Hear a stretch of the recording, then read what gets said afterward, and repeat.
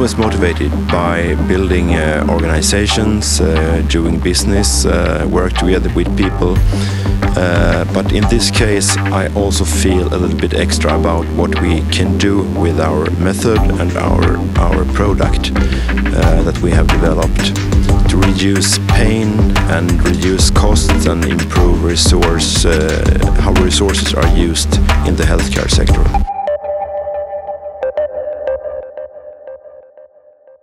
Welcome to this episode of Speed of Life. This is a podcast series focusing on innovations accelerating towards better health. My name is Björn and I am co-hosting this episode together with my colleague Diana. A very warm welcome to you. Let's jump into this episode.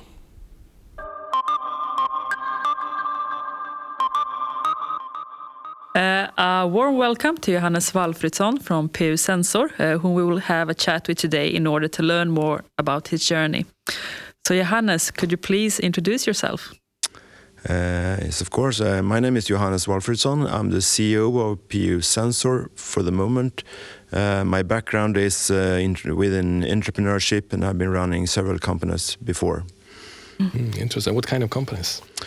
Mostly actually within product development, and I primarily worked with leadership and sales. One of the things that we would like to highlight in this podcast series is to understand the development of your company. So let me ask you bluntly, why are you doing this and how is it that you have come this far? The background of PU Sensor is that it was founded by two scientists, two researchers 5 years ago. And they wanted to do something about pressure ulcers in Sweden and in the rest of the world. And that's the reason why we exist. And what motivates you and what has taken you to where you are today? I'm always motivated by building organizations, doing business, work together with people. But in this case, I also feel a little bit extra about what we can do with our method and our product that we have developed to reduce pain and reduce costs and improve how resources are used in the healthcare sector. Yeah. Do you have a lot of data from patients or a lot of testimonials from patients in how they are proceeded? There is a lot of science behind our product, and we have performed pilot testing in elderly care units and hospital units in Sweden, and they seem all to be very happy about the product as far as they have been able to test it. Now we are in our way to bring it to the market. Interesting. And I'll go back to you. And how come you became the CEO of the company? I met the two scientists about 5 years ago when they just had founded their company. And we started talking, and they started using me as an advisor in the beginning. They wanted to develop a product and bring it to the caregivers. And we had a very good cooperation, and after a while I became their partner. And a little bit later, I became the CEO of the company. So how did they sell it to you? They were talking about the issue, the problem with pressure ulcers, which is not very much known, I think. About 12 to 15% of all patients in hospitals in Sweden, and probably in other countries as well, have pressure ulcers. But it's not very much. There is not very much knowledge about it in general. And these researchers, was it an idea from the beginning that they wanted to commercialize this, or was it just a research project that they studied? I think their goal was to bring their own science to the world. That's a good cause, I guess. Yeah. What has it meant for the company to take you in, and how has your background and your experiences contributed to the development of the company? I have a background as an engineer, I have a background in product development. As a CEO, I have a background since before in leadership and sales and marketing. And I think all these components have added something to the company and the idea. Yeah, I guess, especially you're not that big company. How many employees are you today? For the moment, we are 6 people in the company. Yeah, so you need a lot of skills, I guess. Yes, in these kind of companies, you have to work, have a broad range of activities spread on very few people. And how many people will you be in 2 years or so? I don't know, maybe we are 10 people. Yeah. And I'll go back to the company and history behind the company. Can you tell us a bit more about where the name PU Sensor comes from? That name was invented by the founders. PU stands for pressure ulcer, and sensor is sensor, of course. And this name tells you that you use new technology, new sensor technology into the field of pressure ulcers. Telling people about what you are doing is always a tricky thing, especially in a short and snappy way. How would you present your business and what you do to a person who is not familiar with the industry? I would start describing the extent of the problem with pressure ulcers, how much pain it is causing, what the costs are, and how much resources it takes from other activities in the care sector. And that we have a solution on at least a part of the problem with the pressure ulcers. That by finding the individuals who are at risk of pressure ulcers, they can have preventive actions in advance. Yeah, that's great. Mm-hmm. And how would you deepen that story if someone is really interested? I would probably talk more about the method, the technology it's based on, the science it's based on, and the way it's practically used in healthcare and elderly care. Mm. Can I ask there?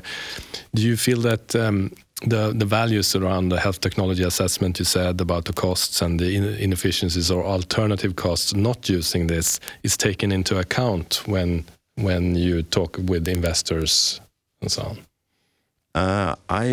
Yes, yeah, it does, and I think everyone can see this is a very large potential in the product and the method, and also in bringing costs down.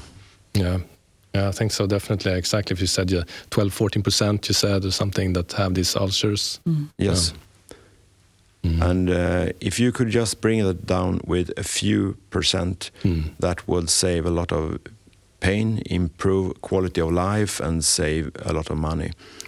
Definitely. Can I ask, since I'm the curious one who wants more deep in this, does it mean that patients come back after a first visit with these ulcers, or is it obvious already from the first visit? What typically happens is that you come to a hospital or a nursery home, and after a while there, when you're sitting or you rest on your back, you develop pressure ulcers. And that can happen in a week or a day, or actually in just a few hours on the wrong person. And those individuals should have had preventive actions that exist today, but they cannot be given to those who really need it, because you don't know the risk today. And how do you apply these sensors then? We perform a measurement on the back of the patient, the most typical place of pressure ulcers, where they are most common. And we perform a measurement of the blood flow in the skin, with pressure on the skin and without pressure on the skin, and we compare those two values. And on some individuals, like 20%, the blood flow goes down with pressure on the skin. On the rest of us, it goes up. So you generate a lot of data then, I guess? Yes, really. There is plenty of data in this measurement. And how much of the generated data do you use? Actually, we use most of it for the judgment that we do, but there is also additional data that could be used for other purposes.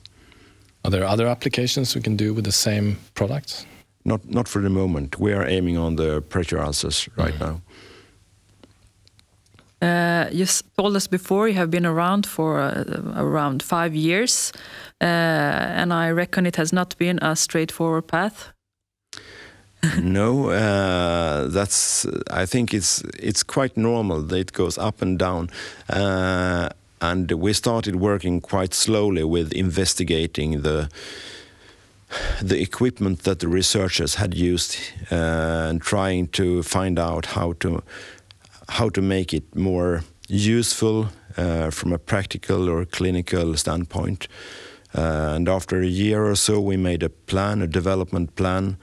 And since this is medtech equipment, there is also certification necessary that we have spent a lot of time on tests and documentation to put that in place. Has it been very different from the other companies that you have been part of? The previous company I was running was not a product company. Okay. We were providing services, so that's quite different. You touched upon it a bit already, but one of the things that often differs between organizations is their culture and drive. What is your organization's values or vision? The vision was defined by the scientists from the very beginning. They want to see a PU sensor in every modern caregiver department all over the world. All nurses should know how to use it, like a blood pressure monitor. And that's the vision that is driving us. It's a great vision. And similar things are often good communication in order to attract talents, future employees, or even investors. Why do you believe someone look for a job or want to invest in your company? I think the vision I just mentioned would be an important thing to both employees and investors and partners. Also, I think we are building a company. We have a very interesting product. We are doing a very interesting thing on the international market. I think there are many things that could attract people in PU sensor. And where do you see yourself in 5 years from now? And how are you going to get there? I'm sure we are closer to the vision, but we are not there, obviously. But I think PU sensor will be a well-known technology and a well-known methods in many countries around the world. Can I ask, I guess it's the way you handle or interpret the data that is your kind of IP, I guess, and not the sensor itself, or? The sensor technology is our technology, and we have a patent on it. Okay.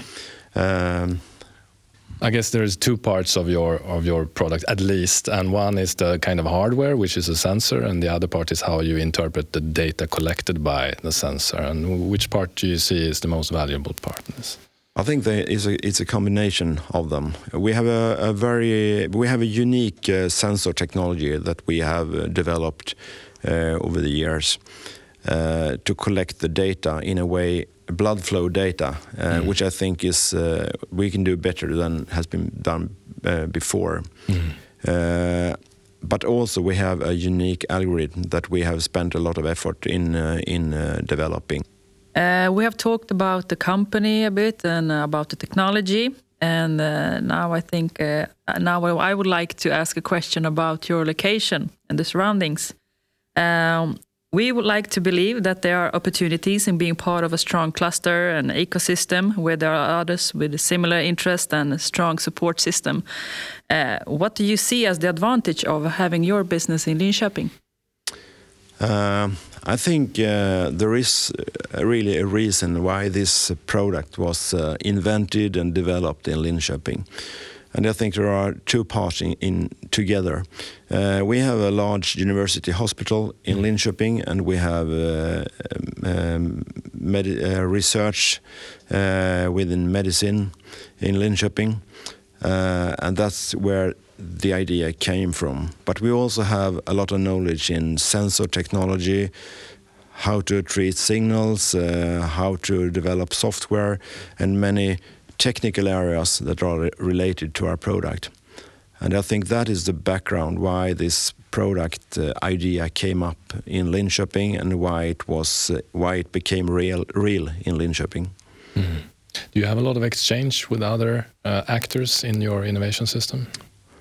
Yes, and we have actually many people who have been involved in our development, both product and business development around us. Do you see a way that you could support others in the ecosystem? Yes, we have learned a lot, of course, during our journey. And actually, I work as an advisor right now, a couple of hours every week to another sensor company. So I believe we can help others as well. I think one of the most common questions that startups and small companies often get, or questions, the challenges they have, is that they want more money. If money was not an issue, in what way would it help your company? Just for the moment, we have the funding that we need in our company. But of course, we could find, we have more ideas, and we could bring the product to the market even faster, maybe with more money. But at this point, we don't lack money. No, okay, that's good. And I can hear from you that you have more in the pipeline in terms of products or ideas that you would like to develop. We have plenty of ideas, but I think we should right now focus on the pressure ulcer product that we have developed and invested in. We've learned a lot about your motivations and the journey you have experienced. What are you most proud of having achieved?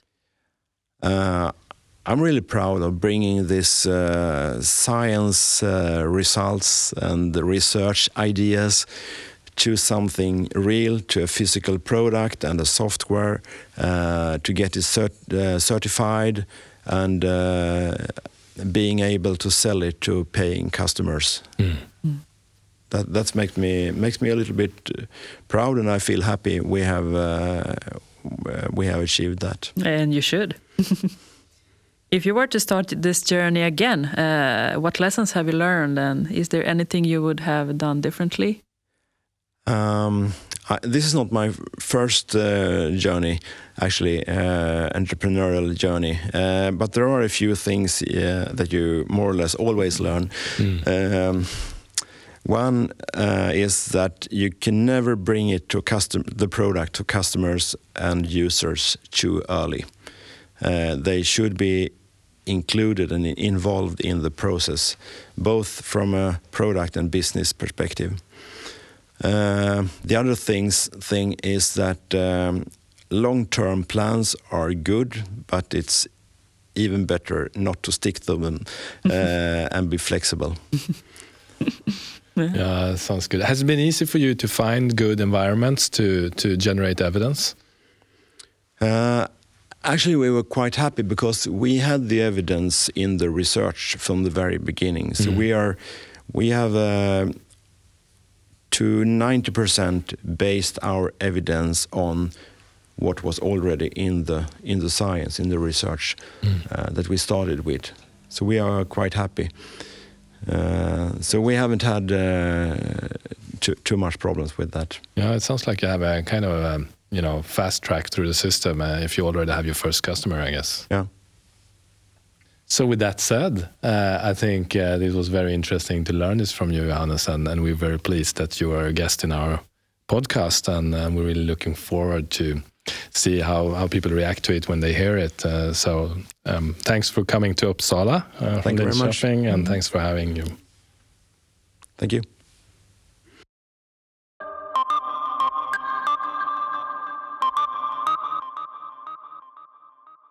This podcast series is developed and produced by Stuns Life Science. Stuns is a foundation creating sustainable growth through private-public collaborations. Thank you for listening, and for more information about this podcast, and as well as about Stuns, please visit our website lifescience.stuns.se and follow us on LinkedIn, where you will find us under our name.